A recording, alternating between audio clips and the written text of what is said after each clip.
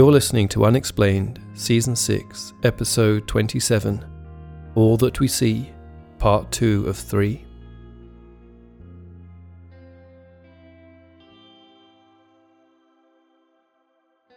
It wasn't until 2 a.m. that the Scarberrys and Mallets finally arrived back at Roger and Linda's trailer on 30th Street. Still trembling from all they'd experienced, the friends hastily switched on the lights and double-locked the doors, and so it remained for the rest of the night while they kept an anxious vigil on the skies outside, until finally the first rays of daylight crept into the valley. In towns like Point Pleasant, news can sometimes seem to travel so quickly among its residents it brings the very laws of physics into question, even more so when that news involves disturbing reports of strange, monstrous creatures stalking the local skies. With gossip and rumour already spreading rapidly through the town by the following morning, Mason County Sheriff George Johnson promptly called a press conference in the hope of nipping it all in the bud. A few hours later, a number of somewhat sceptical local journalists arrived at the sheriff's office, eager to hear directly from Linda, Roger, Mary and Steve as to what exactly had occurred the night before. What they certainly hadn't expected was to find the 4 apparent witnesses visibly shaken up and genuinely convinced that what they had seen was not of this world. When the articles were written up the next day, many struck an open-minded tone, carrying headlines such as "Couple see man-sized bird," "Creature," "Something," as the Point Pleasant Register put it. The official line from Sheriff Johnson, however, was that the something was nothing more than an unusually large bird. Many other residents were far less sympathetic. Before long, rumours were circulating about the reputations and drinking habits of the so-called witnesses, with many suspecting they had just made the whole thing up for a bit of attention. Deeply hurt by what they felt to be slanderous accusations, the 4 friends soon realised there was only one way to shut their detractors up. Despite all their better instincts, they would simply have to go back, find the creature, and capture it for all to see.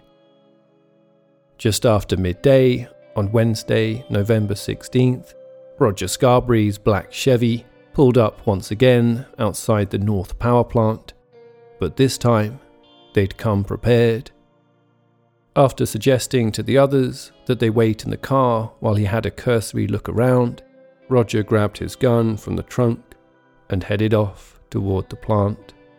He didn't want to have to use the rifle, but he thought it was safe to assume that they had no idea what they were dealing with, and he wasn't about to take any chances.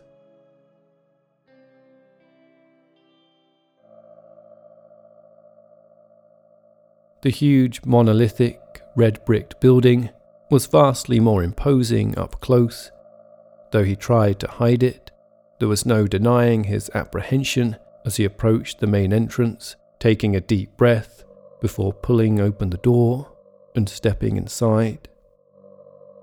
After making it through the first room, he found himself in a vast central chamber. 2 levels of gangways skirted the edges, while in the middle sat the rusted remains of the plant's 4 boilers. On the ground, small puddles and broken bricks mingled with pockets of leafy growth and scatterings of rusted metal. All along the walls, vines crept over a litany of painted markings bearing the names and initials of those who'd come before. All was quiet, save for the sound of dripping water that echoed throughout and the occasional flutter of pigeon wings from high up in the rafters. Just then, Roger heard something coming from one of the old corroded boilers. Heading over to it, he grabbed the handle on the door and braced himself. The others were relieved to see him emerge a few minutes later, if a little disappointed that he'd found no sign of anyone or anything inside. Deciding it was safe enough, the four of them then ventured inside together. Linda and Mary stayed close to the exit as Roger and Steve headed off to explore the upper levels. The men had only been gone a few minutes when Linda caught sight of a peculiar set of markings on the floor. Like horse hoof prints, she thought, if only horses walked on two legs. She was just about to show Roger when a terrifying scream echoed through the lower chamber. "It's here," cried Steve suddenly, appearing from a back room. "It's in the boiler." In terror, the four of them raced out of the building and bundled back into the car and drove off as fast as they could back to Point Pleasant. Steve recounted what had happened later, claiming that he saw something very large shifting behind a boiler door and had moved in for a closer look. As soon as he put his hand on the door to open it further, whatever it was inside disappeared immediately up the chimney.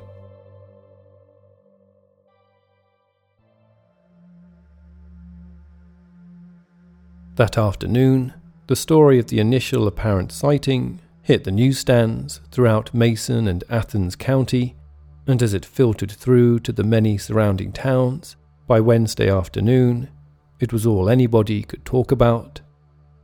By early evening, Route 62, out of Point Pleasant, was so clogged up by excitable armed residents intent on capturing what had by then been dubbed the red-eyed thing, that the fire department were drafted in to keep things in order. By night time, the peaceful wilderness of the TNT area was well and truly shattered by a continual revving of engines, excited shouts, and the occasional sound of gunshots. But the bird, as others were calling it, remained elusive. At least it did for all those who were looking in the wrong place. It had just gone 8:30 p.m. when 21-year-old Marcella Bennett, along with her 2-year-old daughter Tina, set off toward the TNT area from their home in Point Pleasant with her brother Raymond Walmsley and his wife Kathy. Just like everyone else, Marcella and Raymond had also heard about the bizarre creature that supposedly terrorized the Scarberries and Mallets just the night before. However, unlike the many others hopeful for a glimpse of the apparent beast with red eyes that night, Marcella and her brother had merely decided to pay a spontaneous visit to their sister, Virginia, who lived just past the northeastern edge of the former ordnance works. Having finally got past the busy throng of erstwhile monster hunters, they were just making their way through the outer fringes of the region when Marcella caught a glimpse through the trees of what appeared to be a large red light moving about in the sky. Thinking little of it, she said nothing to the others as they continued on their way, arriving finally at her sister's bungalow just after 9 p.m. Sadly, the trip proved to be a wasted journey when they discovered that although their 3 kids were home, Virginia and her husband Ralph had gone out for the evening. Deciding not to wait for them, the visitors said a brief hello to the children and were just heading back to their car when Raymond became suddenly distracted by something in the sky above. "What's that?" he said, stepping back onto the porch and pointing at a couple of distant lights hovering in the darkness above the trees. Cold and eager to get back home, Marcella ignored her brother, then lit a cigarette and pushed Tina toward the car. "It's just a plane," she said. But Raymond couldn't take his eyes off the lights. "That's no plane," he replied.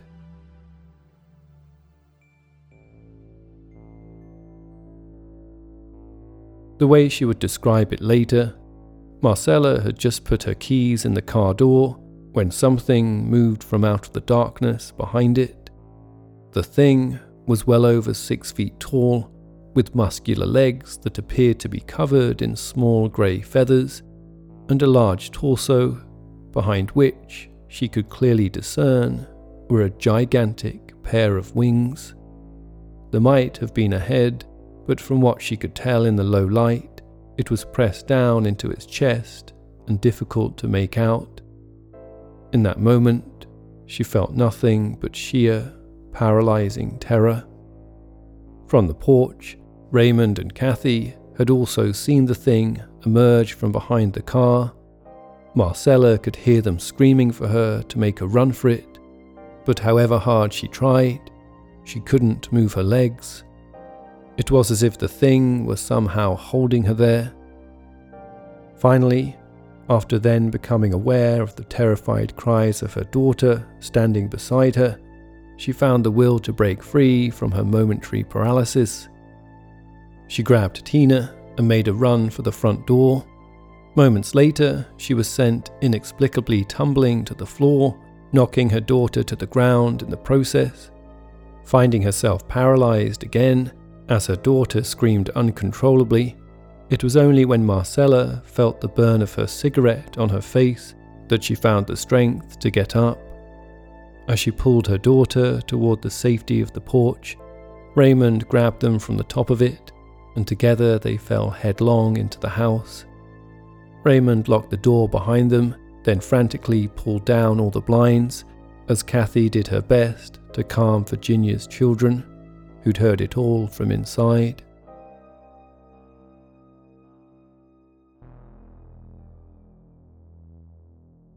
In a daze, Marcella said she then made her way to the sofa with Tina as Raymond went to the kitchen to call the police. After checking to make sure her daughter wasn't injured, Marcella noticed that her own hands and knees were bleeding. Catching her face in the mirror, she saw that it too had been badly grazed in the panic. She then became aware of Raymond's voice coming through from the kitchen as he yelled down the phone, demanding an officer be sent out to them immediately. "You don't understand," he kept telling them. "The thing is still outside." "What do you mean it's still outside?" said Marcella, beginning to panic again. Then she heard something shuffling about on the porch. Raymond rushed back in at the sound of Marcella's screams to find her pointing at the window with Tina tightly clasped to her chest. "Go away," she shouted. "Shh, everyone be quiet," ordered Raymond as he tiptoed softly to the blinds. Hearing it himself now, as whatever it was moved slowly up to the window, he carefully pried apart the blinds with his fingers, took a deep breath, then peeked through the gap. With his eyes slowly widening in horror, Raymond could just about make out some sort of body pressed up against the glass. Trying not to panic, he quietly closed the blinds again and backed away from the window, taking his place with the others on the sofa as they waited for police to arrive. 15 minutes later, the family jumped in terror as a loud, insistent knock shook the door. The sobering sound of a police officer's voice broke through the noise, and moments later, the officer was stepping inside to find 4 children and 3 adults, one bleeding from the face and legs, in a desperate state of panic.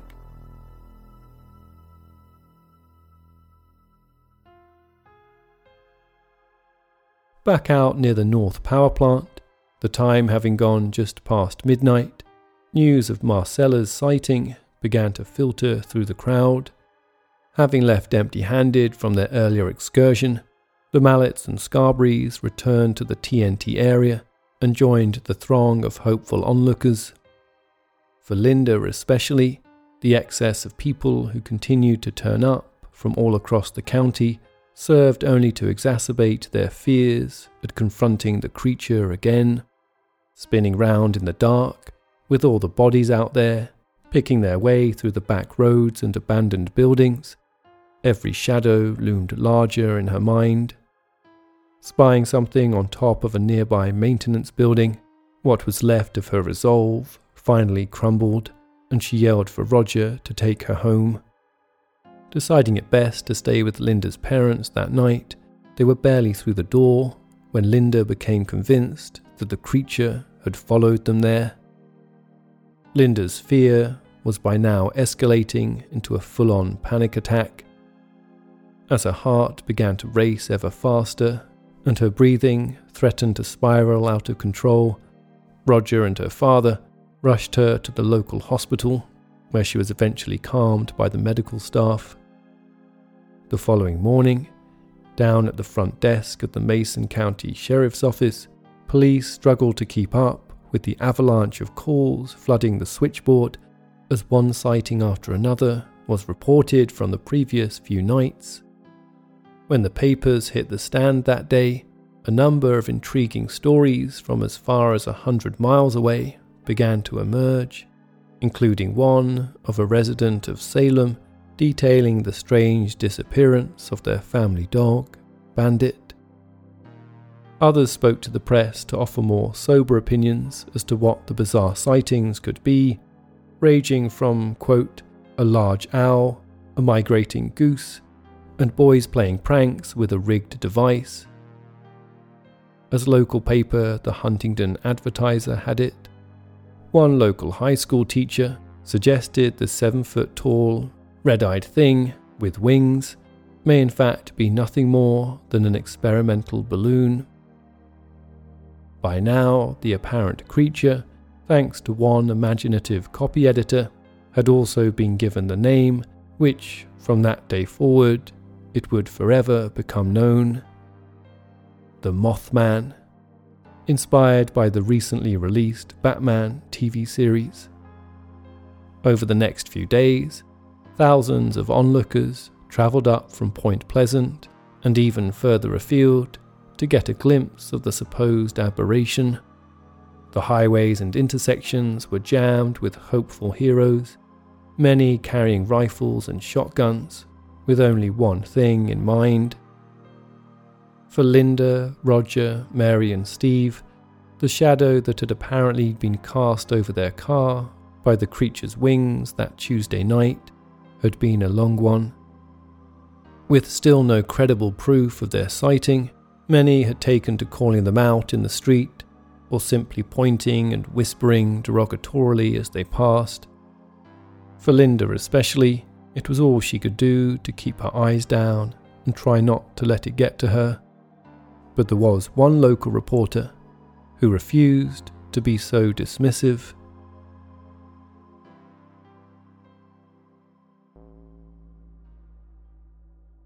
Like many local journalists, the 54-year-old Mary Heyer hadn't quite known at first what to make of all the sudden talk of unidentified creatures flying about the sky. Ordinarily, the pugnacious 25-year veteran of the Ohio-based Athens Messenger would have taken it all with a pinch of salt.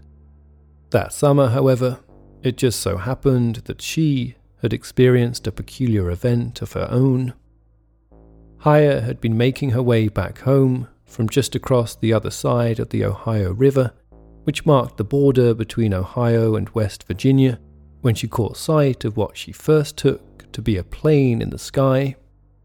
Having forgotten all about it, she was surprised to look up a few minutes later, only to find that the plane hadn't moved an inch. She grew even more surprised when, having drawn closer to it, she realized that it wasn't a plane at all, but some other sort of aircraft, oddly spherical in shape. A similar object was later reported hovering high up in the sky above Tiny's diner. Furthermore, just 2 weeks previously, a local construction worker whom Heyer was familiar with had walked into her office on Point Pleasant 6th Street, claiming to have seen an elongated object descend from the sky and land right in front of him while he was driving home. Mary had listened with patience as the construction worker went on to describe how a man in a black coat had exited the vehicle and asked him a series of inane questions before returning to the aircraft, which then took off into the sky, never to be seen again. Incredibly, at roughly the same moment the construction worker's encounter had allegedly occurred, West Virginia State Police were dealing with an oddly similar incident of their own. sewing machine seller Woodrow Derenberger had been returning home from work that evening when he was apparently overtaken on the motorway by a strange, elongated craft that pulled out in front of him, forcing him to stop his car.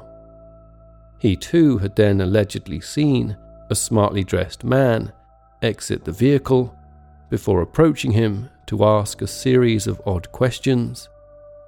Derenberger, who claimed the man's name to be Indrid Cold, went on to give an interview to West Virginia's WTAP-TV alongside Police Chief Ed Plum, detailing his supposed encounter. Derenberger's account has since become known as one of the most bizarre, if less believable, examples of a UFO sighting on record. For Mary Hyre, whose primary job for many years had been little more exciting than collating Point Pleasant's birth, deaths and marriages, it was certainly a welcome break from the norm. Though she had yet to draw any firm conclusions from it all, it was hard to resist the thought that something peculiar was beginning to center on her own quiet patch of the Ohio River Valley.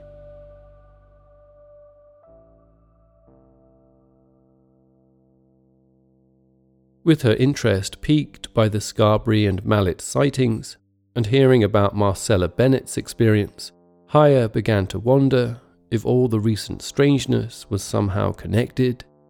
Determined to get to the bottom of it, that afternoon she invited the Mallets and the Scarberrys to escort her to the TNT area to help her paint a clearer picture of what they'd seen. The four were reluctant at first, wary of how Hyre might portray them. However, when they realized that Mary's interest was completely genuine, they eventually agreed to accompany her. Before long, they were back, trawling through the abandoned zone of the North Power Plant, picking their way along the twisted and rusted piping of the vast boiler unit. Steve pointed out to Hyre where he claimed to have seen the creature, wondering aloud if it might not in fact be living there.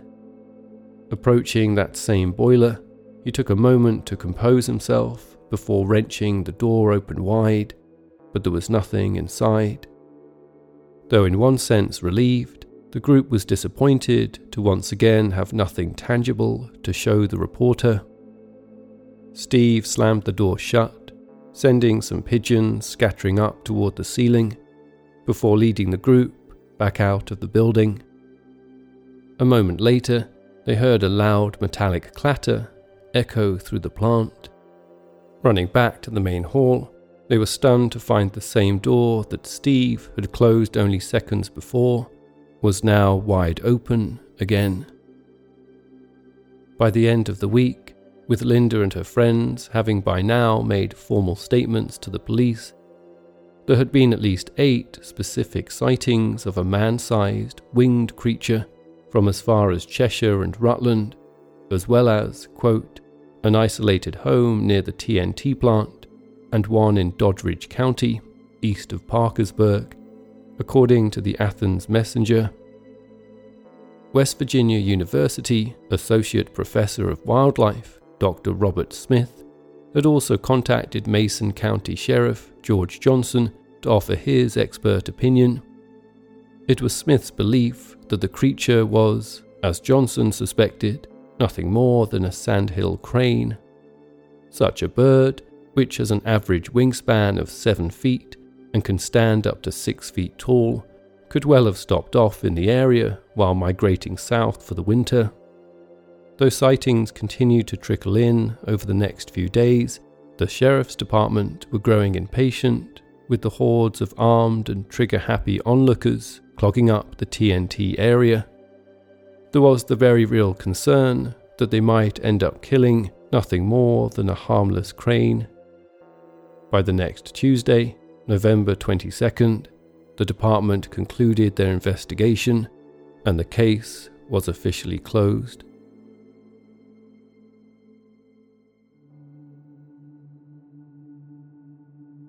The following Sunday, 18-year-old Connie Carpenter made her way home from church toward the quaint riverside town of New Haven, roughly 20 kilometers north of Point Pleasant. As she passed the Mason County golf course, she thought nothing of what she took to be an oddly stiff-looking man standing just off the road ahead of her. That was, until she saw what she later described to be a pair of 10-foot wings suddenly unfurl from behind his back. Then, whatever it was, shot straight into the air and headed straight toward her car. Connie screamed as it drew near and clocked its red eyes before it almost smashed into the windscreen and then veered away at the last minute, only to vanish from sight. 2 weeks later, a stranger approached Linda Scarberry's parents' home on 13th Street in Point Pleasant and knocked on the door. When her mother Mabel opened it, the man introduced himself as John Keel, a writer from New York. Earlier that year, having become increasingly intrigued by the subject of UFOs, Keel had been commissioned by Playboy to write an article about it. He'd been travelling the country ever since, investigating UFO flaps and interviewing witnesses, when he caught wind of the unusual events taking place in Point Pleasant. Taken by the bright young man from out of town, and satisfied that he hadn't come to stir up trouble, Mabel invited him inside and suggested he take a seat while she made a few phone calls. Soon, Keel was being introduced to Mabel's daughter Linda and her husband Roger, as well as to Mary and Steve Mallet.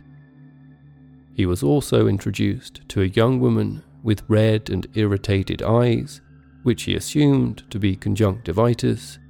After apologizing for the infliction, the young woman introduced herself as Connie Carpenter.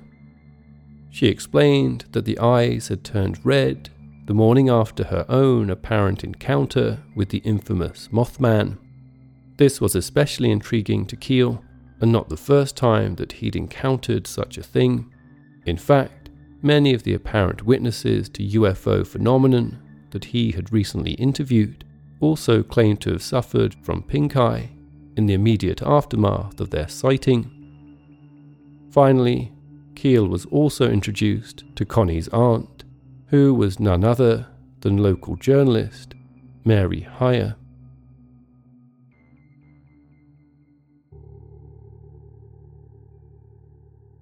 Together, the apparent witnesses all gathered in Linda's parents' living room and huddled around Keel's tape recorder as one by one they detailed their various stories. None of their accounts had changed at all in the weeks since they occurred. Writer John Keel then chanced a suggestion. Would they accompany him back to the power station for one last attempt at finding the creature? Linda shifted in her seat and looked nervously toward Roger. Neither had been back since the night of her panic attack. However, with all the name-calling and being openly brandished as drunks and liars just as fresh in their minds, having the writer from New York as another witness might just be enough to convince the town they hadn't made it up. Driving into the TNT area shortly after 9 p.m, they found the place once more restored to its former eerily deserted glory, as it had been back before that terrifying night of November 15th. They stepped out of their vehicles into the frigid night air. The main gate to the plant was now padlocked shut, but fortunately there was a gap in the fence just large enough for them all to squeeze through. Though some had initially been enthusiastic about going back, by the time they were stood out there in the dark, in front of that imposing facade, Keel could sense a quiet panic spreading throughout the group. When he asked for volunteers to accompany him inside, only Connie and Keith raised their hands. It was fair enough, he thought, after everything they claimed to have been through.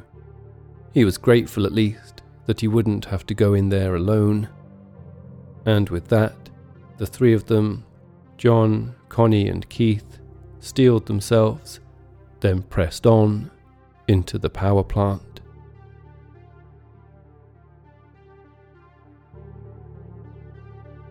You've been listening to Unexplained Season 6, Episode 27, All That We See, Part 2 of 3. The third and final part will be released next Friday, January 20th. If you enjoy Unexplained and would like to help support us, you can now do so via Patreon. To receive access to ad-free episodes, just go to patreon.com/unexplainedpod to sign up. Unexplained the book and audiobook, featuring 10 stories that have never before been covered on the show, is now available to buy worldwide. You can purchase through Amazon, Barnes & Noble and Waterstones, among other bookstores. All elements of Unexplained, including the show's music, are produced by me, Richard McLean Smith. Please subscribe and rate the show wherever you listen to podcasts, and feel free to get in touch with any thoughts or ideas regarding the stories you've heard on the show. Perhaps you have an explanation of your own you'd like to share. You can reach us online at unexplainedpodcast.com or Twitter at unexplainedpod and Facebook at facebook.com/unexplainedpodcast.